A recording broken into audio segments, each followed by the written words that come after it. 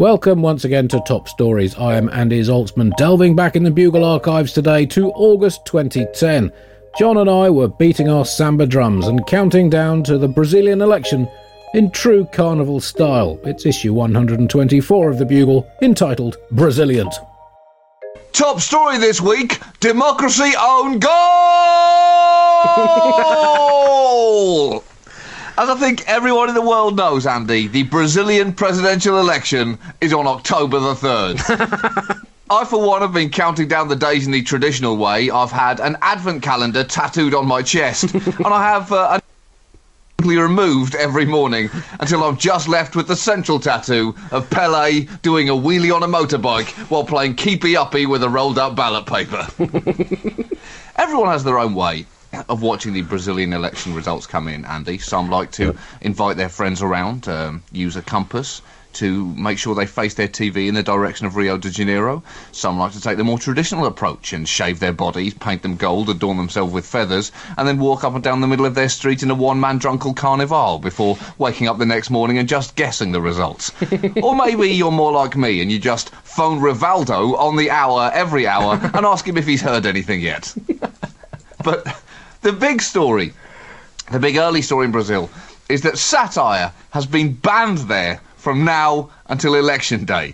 A draconian law still inexplicably there 25 years after Brazil's dictatorship ended has gagged anyone from mocking politicians on TV or radio for the next 6.5 weeks. Now, obviously, as soon as we heard this, Andy and I recognised it immediately as a cry for help. It was like the bat signal, or in this case, the bullshit signal, be projected into the sky, which is why, as an act of entirely selfless charity, we will be donating the top story this week to Brazil by lampooning the shit out of their election for them. Yeah, I mean, of course, it's interesting, isn't it? The government banned satire in Brazil in the lead-up to elections. In Britain, that self-same role is performed by TV commissioners. Is this on? Is this on? And by this I mean my career. This anti-joking law is an odd thing. I mean, I have had audiences in the past that thought I was working under the same restriction. Not this year. Not this year. It's been a strong show. Strong show. Don't internally heckle me, most of you. Right. But we had a similar, an interesting thing actually. A show we were working on years ago, John, the state we're in, yes. The rightly cancelled state we're in, yes. On BBC Three back in the days when you were still just a humble Brit before you became an American, and it was in the build-up to the Iraq War. We were working on this, and I remember writing some jokes criticising the actions of the British and American governments, and being told by a senior commissioner at BBC that if we made anti-Bush jokes, we also, for the sake of balance, had to make anti-Saddam jokes as well. Now, you would have thought we could have taken that as a given. Well, no, you can't take that as a given. Right. You can't Evidently do that, not. Unless you explicitly zing Saddam. They just assume that you were a Ba'ath Party supporter. But we at the Bugle, we do take our responsibilities very seriously, John, and this world isn't going to satirise itself, is it? So, yes, as John said, we will be lampooning the Brazilian election. Now, one of the reasons why this is going to be so painful for Brazil is that the candidates sound incredibly boring. The front-runner, Dilma Rousseff, has apparently a lumbering speaking manner, and her main opponent, José Serra, is widely considered to be lacking charisma. Now, have they found the only two introverted Brazilians in the whole of that bethonged nation, Andy? Is that what happens in Brazil? If you're boring, everyone else makes you run the country while they're outside building 35-foot floats out of marshmallows. Have you ever been to Brazil, John? No. Well, I'd love to. The marshmallow floats sound amazing. Yeah, you just don't eat one in a whole one in a single sitting. That's the key.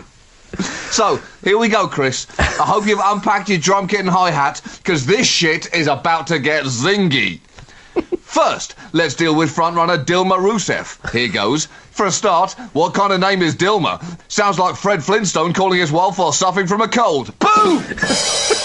Boo!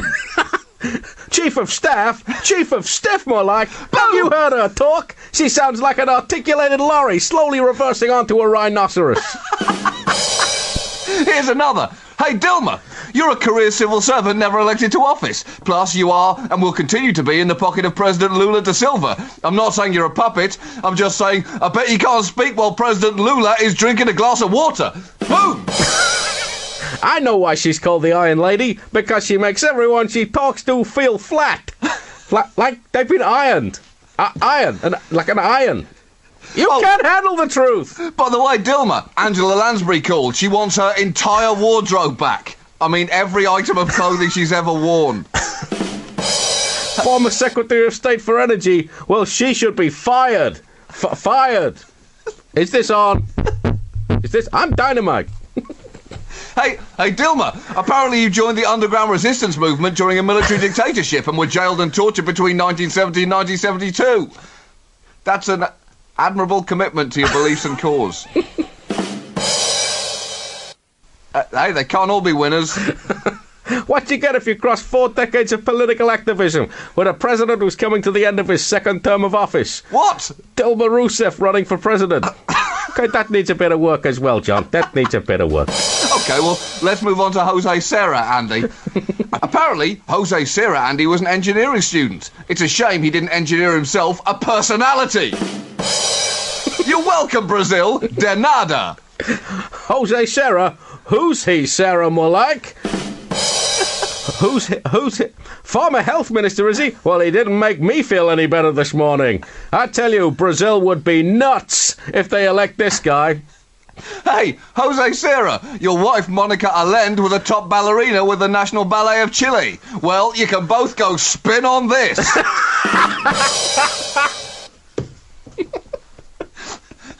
Jose Serra's campaign slogan is Brazil can do better. You're right, Jose, and Brazil can do a of a lot better than you. That is a burn.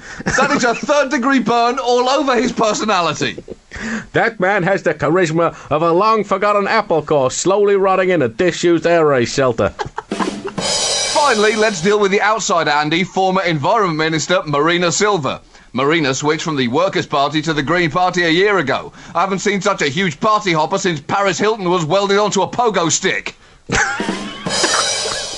Brazil, you've been great. I'm here all week. Try the polenta. Isn't that more of an Italian thing? Apparently, it's also in Brazil. I associate it more with those kind of little crusty pies. Mm-hmm. Little enchilada type things. Really? I don't know. Yep. Are you thinking of Mexico, Andy? Well, you know, they all love an overhead kick. That's the important thing. So the main candidates are Rousseff, or to give her Brazilian football-style one-word moniker, Politiquinha, and Serra, or Stinkerino. That's what he was known at school anyway, due to his carrying his lucky mackerel in his pocket wherever he went. But clearly works. Other fringe candidates, for the sake of balance, include Ignacio de Pileño, from the Make Brazil Brazilliant party. Policies including forcing all people over the age of 50 to emigrate to Norway and turning all schools in Brazil into juggling academies. Might not be good for the economy long term, but everyone loves juggling. Also, Carvalita de Pluga, the 17-year-old nun who became an overnight TV sensation after rapping the Eucharist at half-time of a crucial World Cup qualifier against Ecuador, then dressing up as a holy wafer and trampolining herself into the goal. Brazil came back from a goal down to win the match. And also Tony Blair, the former UK Prime Minister, brings a lot of experience to the table. Brazil, obviously, we discussed this actually on a bugle a while ago, I think, that in 1959, a rhinoceros ran in an election in Brazil. I got half remember that. Oh, well, I think we did. Anyway, maybe we didn't. It rang a bell for me. But also, in 2008, there were some local elections, and 6 candidates changed their name to Barack Obama. There was one Chico bin Laden. More than 200 candidates renamed themselves after the president, Lula da Silva, who had an approval rating of 80%. Oh, very wise. There are also candidates named after animals. There was Cattle Anna, the elephant without a tail, also the German in the lorry, kitchen utensils, Big Charlie knives, and the golden fork. What? None of this is true. No. It's true. No. It's on the internet, John. Also, there was a Bill Clinton, there was a DJ Saddam, Chico bin Laden. DJ Saddam? Yeah. Also, Kung Fu Fatty and the second king of prawns.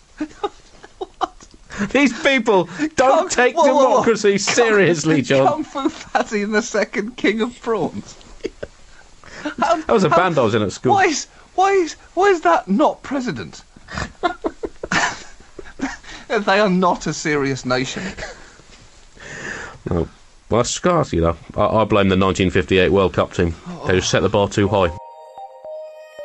Thank you, Buglers. More top stories tomorrow and yesterday and now. And don't forget to listen to the current episode of The Bugle wherever you can, as loud as possible.